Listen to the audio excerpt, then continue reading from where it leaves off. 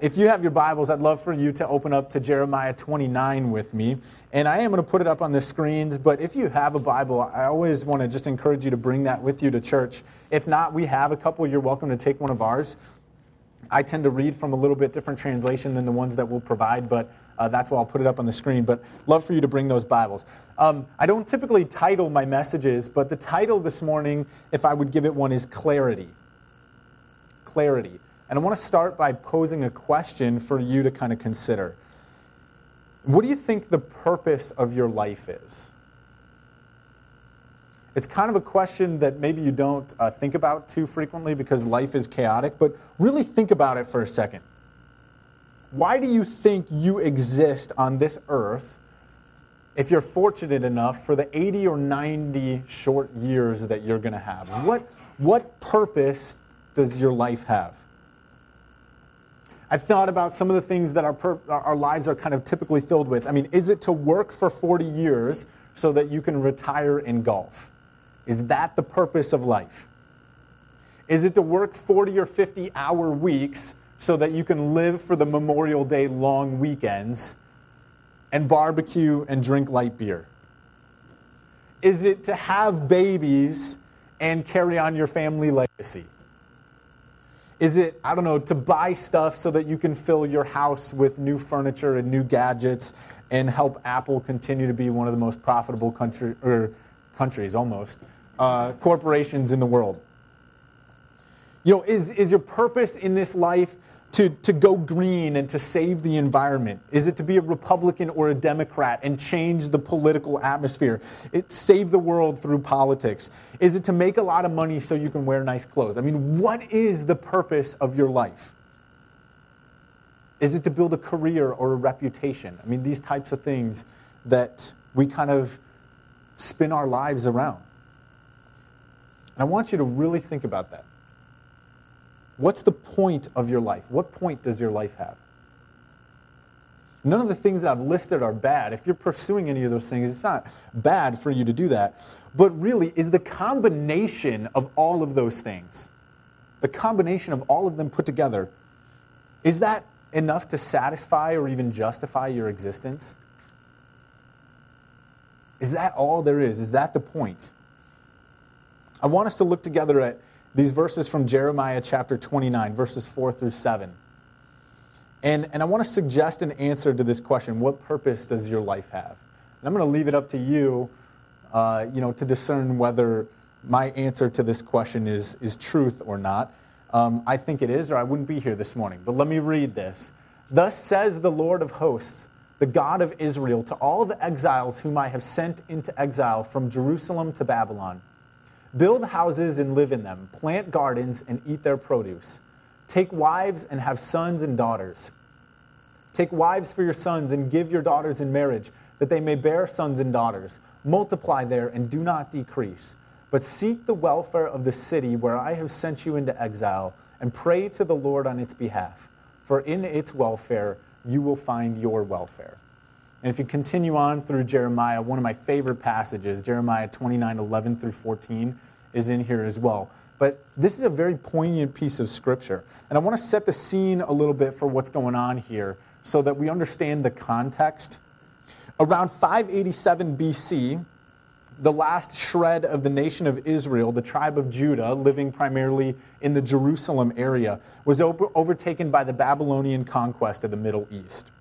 And in an effort to control the lands that they had conquered, the Babylonians removed large portions of the population, particularly those people that they saw as being strong or intelligent or influential. They removed them out of the area where they had lived, where their families had lived for generations, Israel, and they replaced them with settlers from Babylon. And the Israelite captives were brought to the capital of the Babylonian Empire, the city of Babylon, as sort of these pseudo-prisoners. And the whole point of this displacement was to rob the Israelite people of their land and their culture, their heritage, and their religion, so that they could more effectively assimilate into the Babylonian Empire and essentially become Babylonian. Their goal, the Babylonian goal, was to rob the people of Israel of their heritage so they would in time become Babylonian, forget their history, forget who they were as a culture and as a people. Rather than waste energy like some nations did, policing people in the far reaches of their empires, like the Romans did, the Babylonian process for subjugating the nations they overcame was to bring the people into the heart of their empire, seduce them, brainwash them, influence them with their Babylonian culture so that in time they would become Babylonian. And for the Israelites, I would say that this was a particularly horrendous way to kind of slowly kill their culture and heritage. And here's why. Because for centuries, the Israelites had believed that they were incredibly different from their neighboring nations. There were some very significant things that they believed and held true as a culture that set them apart from the neighboring nations around them.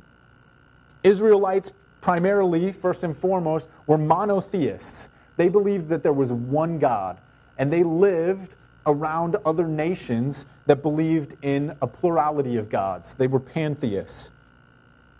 Their religious views influenced not just a portion of their life, like some people do with religion, but it influenced their family life, their social laws, their dietary regulations, and pretty much every other aspect of their life. The hours they worked, the days they worked, what they did with their free time, all of it.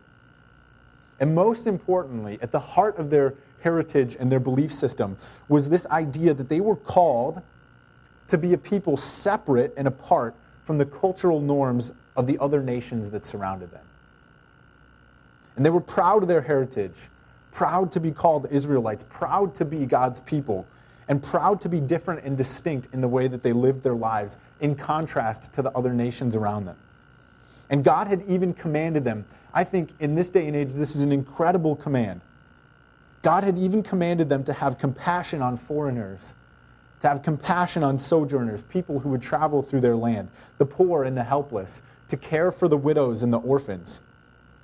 In that day and age, that was unheard of.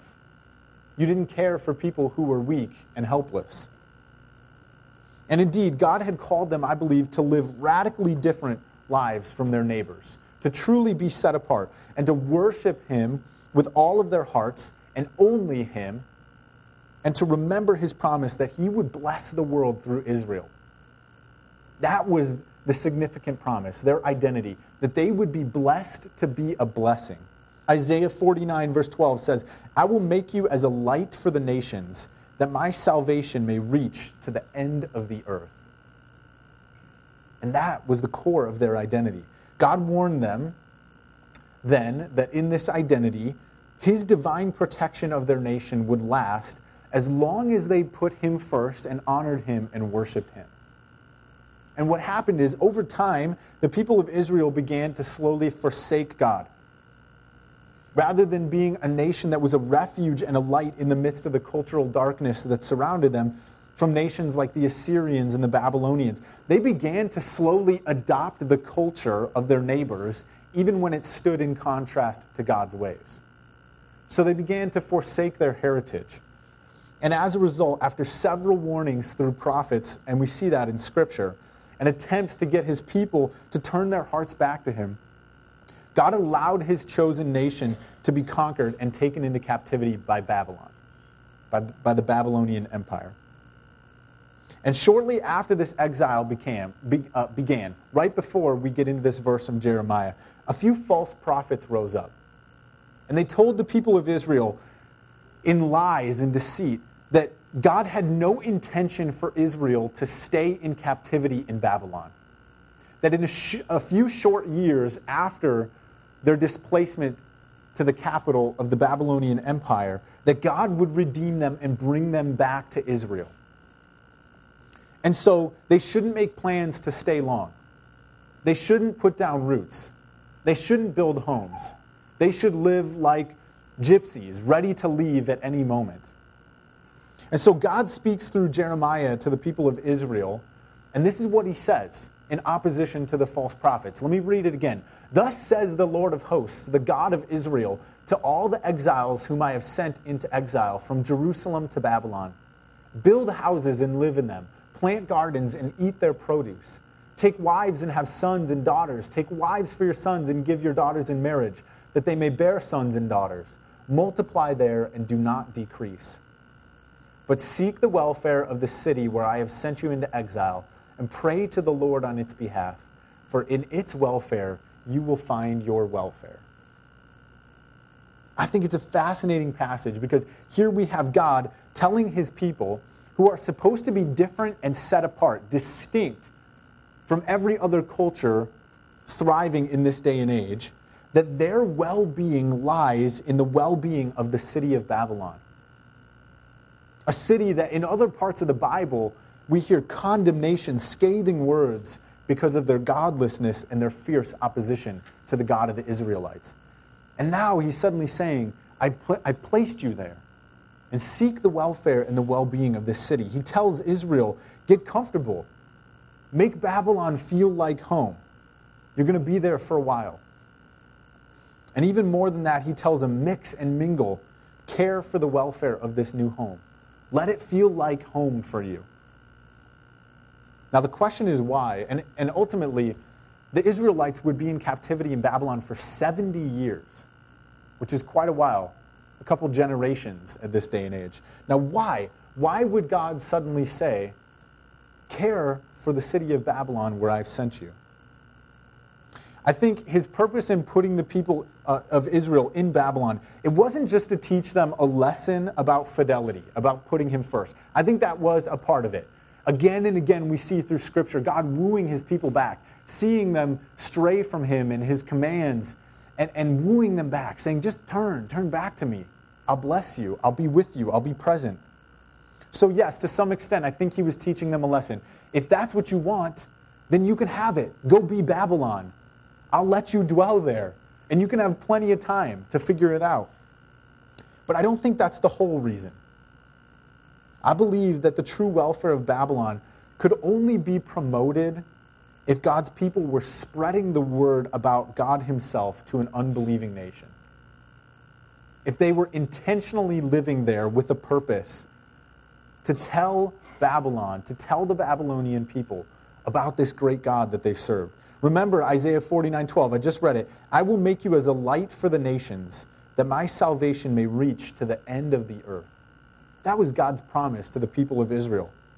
In other words, he placed them in exile in Babylon to remind them of their blessing, that they would be a light to all nations, to give them opportunities to share the stories of God's faithfulness to his people, and to draw others to faith in the one true God.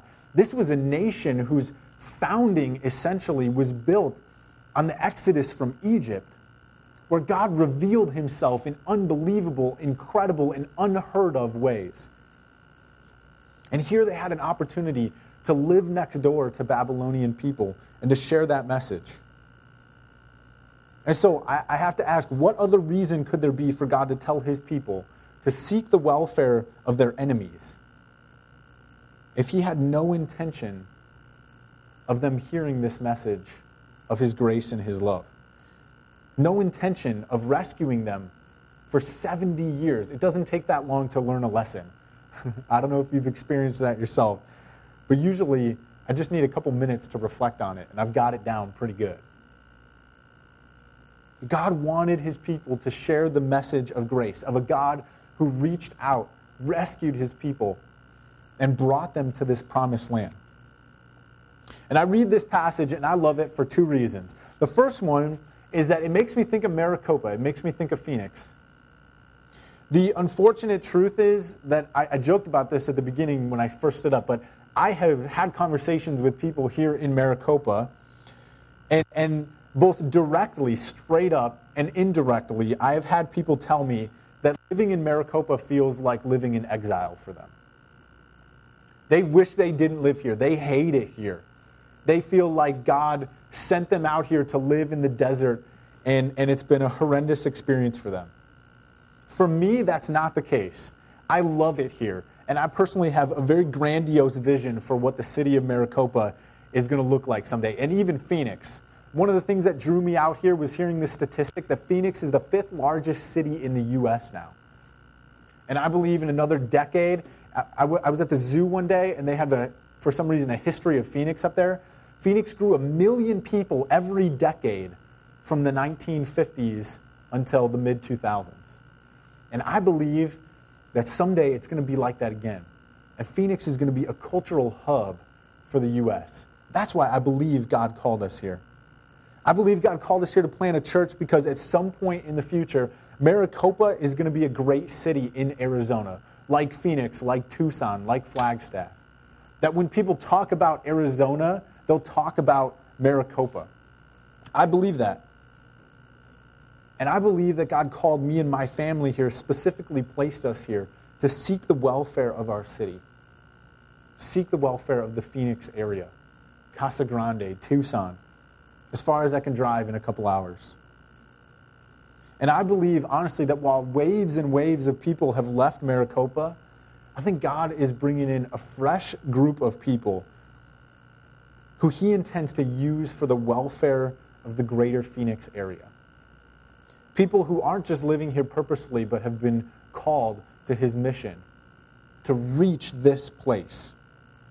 And I honestly believe that many of you sitting here in this room this morning have been brought here for that purpose as well. That's why you're living here.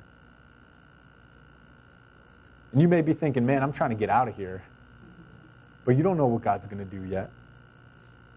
Or maybe He's just going to commission and send you to Glendale.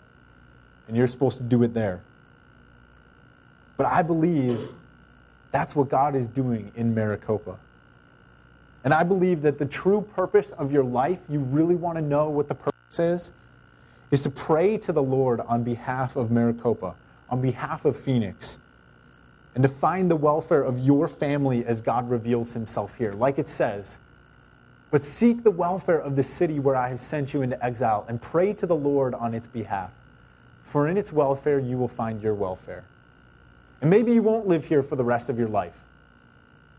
But this is your planet. This is Earth. This is where you are going to live. And somewhere, I believe, God has a place where He is calling you to pray for the welfare of the people who live there and to seek it.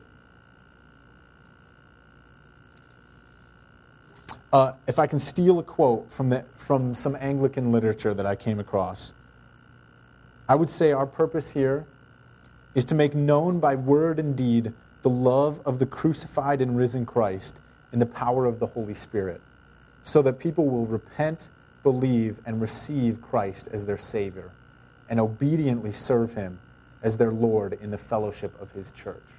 I think I have a slide for that, if you don't mind throwing that up, Ron.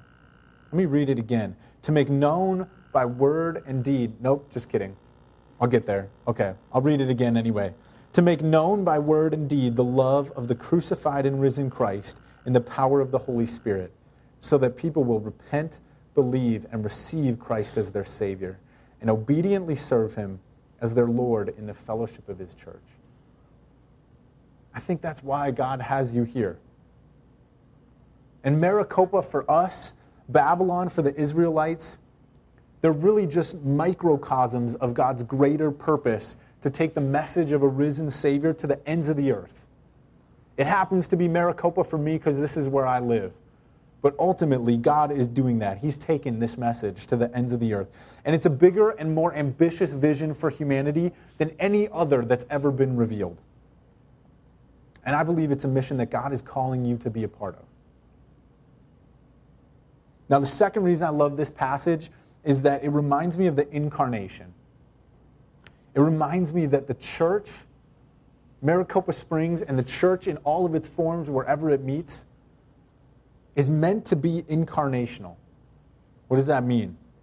The word incarnation, all it means is that God came in the flesh. I always think of carne asada, because carne means meat. God came in the flesh. He came in meat to be present with us. Jesus, who is God, eternal, a spirit, and boundless in His power. He set all of that aside, and He wrapped Himself in frail humanity to come and live with flesh and blood.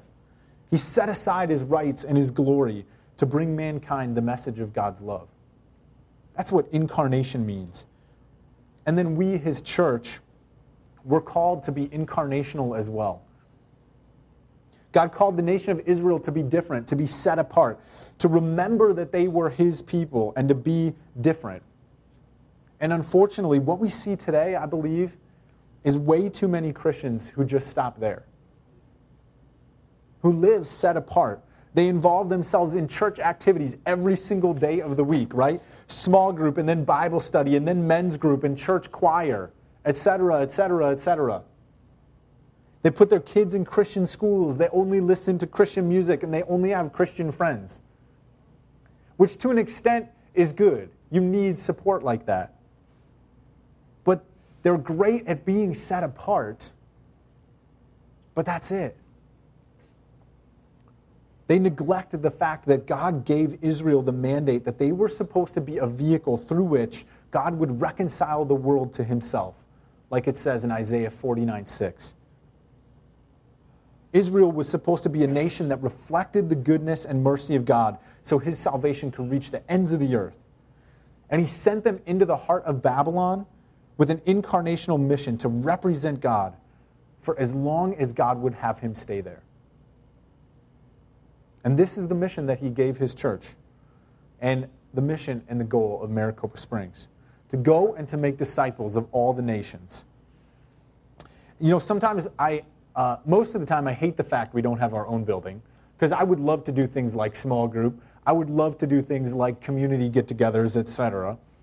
But at the same time, sometimes I think it's great that we don't have a building. It means that we don't have any sacred space to retreat from the world, because I don't think we're meant to live our lives out and away from the world. If you offered to donate a building today, I would take you up on it. But I'm just saying, sometimes I think it's a blessing, because it helps us remember that it's not us and them. It's not a sacred space and a living space. We don't have that place. So it's our homes, it's our neighborhoods, it's our places of work. We don't have a place to hide from engaging with the world. We're definitely called to be different, to live radically different lives than the secular culture. But I think we're also meant to live our lives in close proximity to godless and unbelieving people so they can see God through us and turn to him in worship and surrender. Isn't that a great idea? Let me throw that other quote up on the screen for you now. The author and pastor John Stott, I think he puts it well when he says this: "We are all committed to the mission of the church, every one of us who's a believer. We believe that the church has a double identity. On the one hand, we're called out of the world to belong to God. And on the other hand, we're sent back into the world to witness and to serve. Moreover, the mission of the church is modeled on the mission of Christ. He himself said so in John 20, 'As the Father has sent me, I am sending you.'" We're like victims of a shipwreck. And we've been rescued and pulled out of the water by Jesus, only to be encouraged to jump back in and to drag others to the boat who are drowning. Help them find their way to that rescue boat. That's what we're called to do. And the incarnation means that the church is called to live out that mission of Christ in the world. It means that Maricopa Springs exists not just to be a refuge and a retreat from the world for Christians. To some extent, yes. But to be a refuge and a retreat, ultimately, for the world through Jesus. That's what we're here for.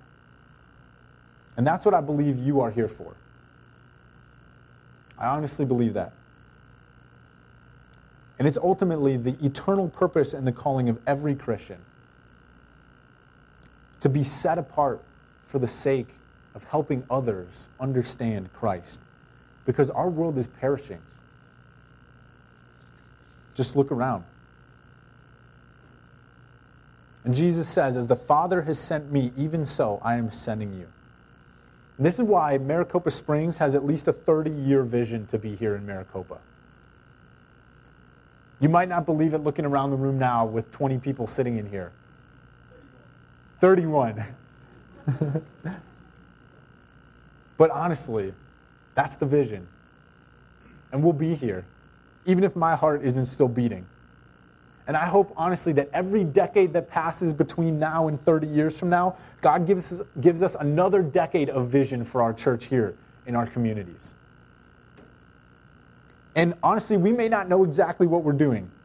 We may not have the most polished vision plan or plan of attack, but I believe that if we progress towards this goal of reaching people with the good news, that Christ came in the flesh and died to redeem sinners like you and me, God's going to do some incredible things in and through our church. And I hope you'll stick around to see it. I think he's going to grow you and me into more mature disciples.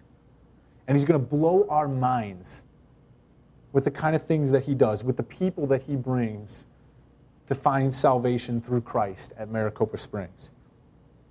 Now, we're in this series, Triple Dare. Today, we're starting the series, Triple Dare.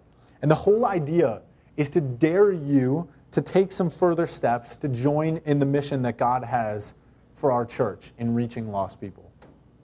We're going to get into those dares more specifically in the following weeks, but I want you to understand why. Why am I going to challenge you to take these steps?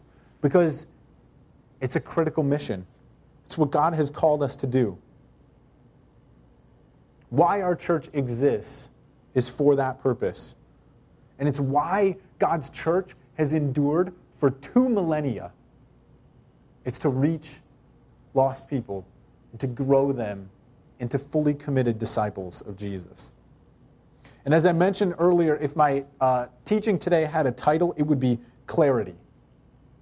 Because I want all of us to have some clarity about the real purpose of our lives here on earth. It wasn't an accident that God created you in the 21st century in America with the kind of skills and gifts and talents that you have. It's not a coincidence. It's intentional, perfectly planned out.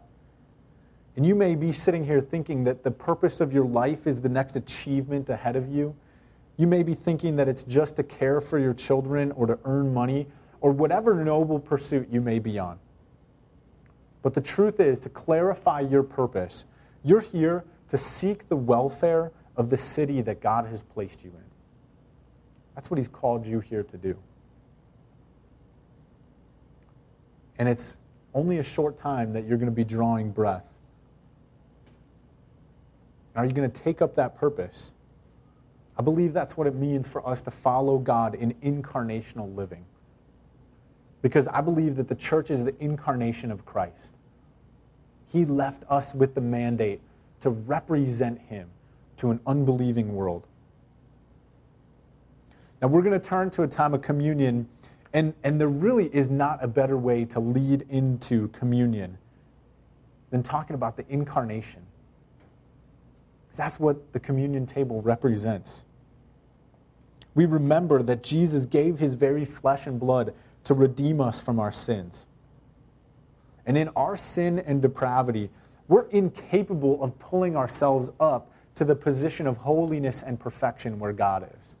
We can't do it on our own. Our only hope was for God to enter into our reality, to step down from his glory, to become a perfect and sinless man, and ultimately to die, to sacrifice his well-being for ours. And during our next couple of worship songs, once you've taken some time to just converse with God, I challenge you, confess your sins before him, receive his grace, and give him thanks for the cross. Then I want to invite you, whenever you're ready, approach the table. We take communion by intinction, so tear off a piece of the bread, dip it in the wine or the juice, and you can just eat it right there at the table. And give God thanks for the incarnation of Christ. Because on the night before Jesus went to the cross, he told his disciples that in the act of his death on the cross, his blood would be poured out for us, his body would be given for us, so that we would have life through his death and forgiveness of our sins, past, present, and future. And he told the disciples they should break the bread and take the wine to remember the incarnation, remember his death and resurrection for our redemption. and to remember their new kingdom purpose as those redeemed and set free from sin through his sacrifice. Let me pray and we'll turn to a time of worship. God, I thank you for the cross, where you sacrificed your body. You took upon yourself our sin so that we could live in relationship with God. And Lord, I pray that as we come to the communion table, that our hearts would be moved to reverent awe of your grace. And Lord, I pray that the cross would draw us into this mission. Lord, this world is filled with hurting people, lost people, suffering people, people who don't yet know that you are a God of compassion and mercy and grace, available, ready, willing to lift us out of our circumstances and into grace and forgiveness. And God, I pray that as we come to understand that truth in our own lives, that you would draw us into this mission to bring that truth to those who don't yet know. And we give you thanks. Amen.